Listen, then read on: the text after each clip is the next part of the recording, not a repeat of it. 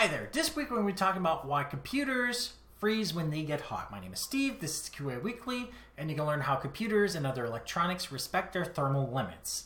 Computers are complex electronic devices that require a very specific adherence to a set thermal range. If the computer is too cold, it may not turn on.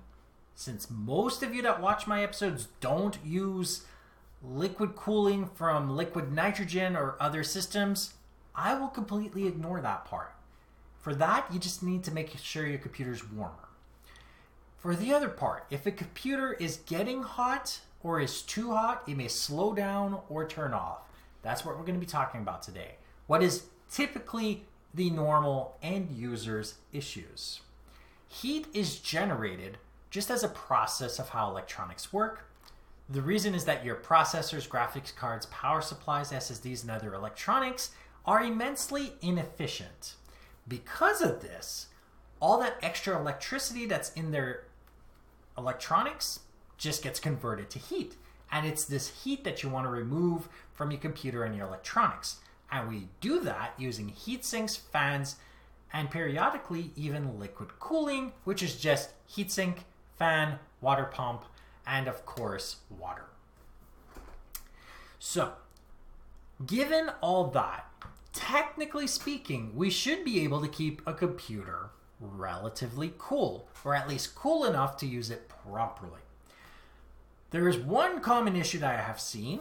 It's that if somebody else builds your computer or you build it, you forgetting to remove plastic from certain pieces might insulate the processor as opposed to allowing it to actually conduct heat. So if your computer's always been hot, take apart the power supply, the processor and the fan to check underneath the heatsink. If the sticker's still there, remove the sticker, reapply thermal paste, put it back together, and you probably solved your problem. For everybody else, there are a few parts that need to function correctly for you to avoid this issue. First and foremost, before we ever approach thermal throttling, your fan curve.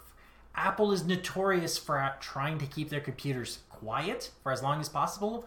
Don't. If you need performance, use an aggressive fan curve, because the faster the fans are turning, the louder they are, yes, but the colder your computer is going to be.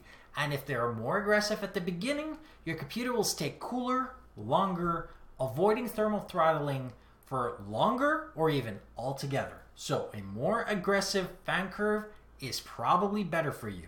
And if you don't want fans to be that loud, my only suggestion for you if you want to avoid thermal throttling is to get better fans or quieter fans to begin with. The more air they move, the better. Also, make sure that your computer is in a positive pressure mode, meaning that you have more air coming in than out, just slightly. You don't want a vacuum in your computer. If your computer has even the slightest of vacuum, it might not be able to remove all the heat from the system, so you want just a little bit of air, and it will also keep your computer actually happy because it will be cleaner. You want your heat sinks to be clean, you want your fans to be clean, you want any radiators to be completely clean. The cleaner your computer system is, all the intakes, all of the screens and everything, the more air comes in, the more air comes out, the cooler your system's going to be. And if you do all of that, you shouldn't be thermal throttling. But if you just happen to thermal throttle anyway, what is happening is it's basically reducing the voltage on your electronics, slowing them down so that you are not going to break them. At this point, this is what feels like the computer is lagging or freezing. It's doing that to protect your computer, because what can happen if this doesn't help? A computer that is overheating and approaches the thermal limit will just turn off. Computers have thermal probes and they are constantly checking the temperature of the system. So once it's at the point where it's trying to thermal throttle, you are getting up there. And once the computer sees that it's now at the top maximum temperature that is safe, it turns off to avoid damage to the computer. At this point, I would just check why the computer is unable to remove all of the specific heat from the system. It might be the ambient temperature that's too high, it might be your fans are dirty, your heat sinks, your intakes, or any of that. If anything is dirty, clean them out. Replace the thermal paste. Make sure there's nothing that is insulating parts from one or another, like those plastic seals from manufacturers, and then put it back together.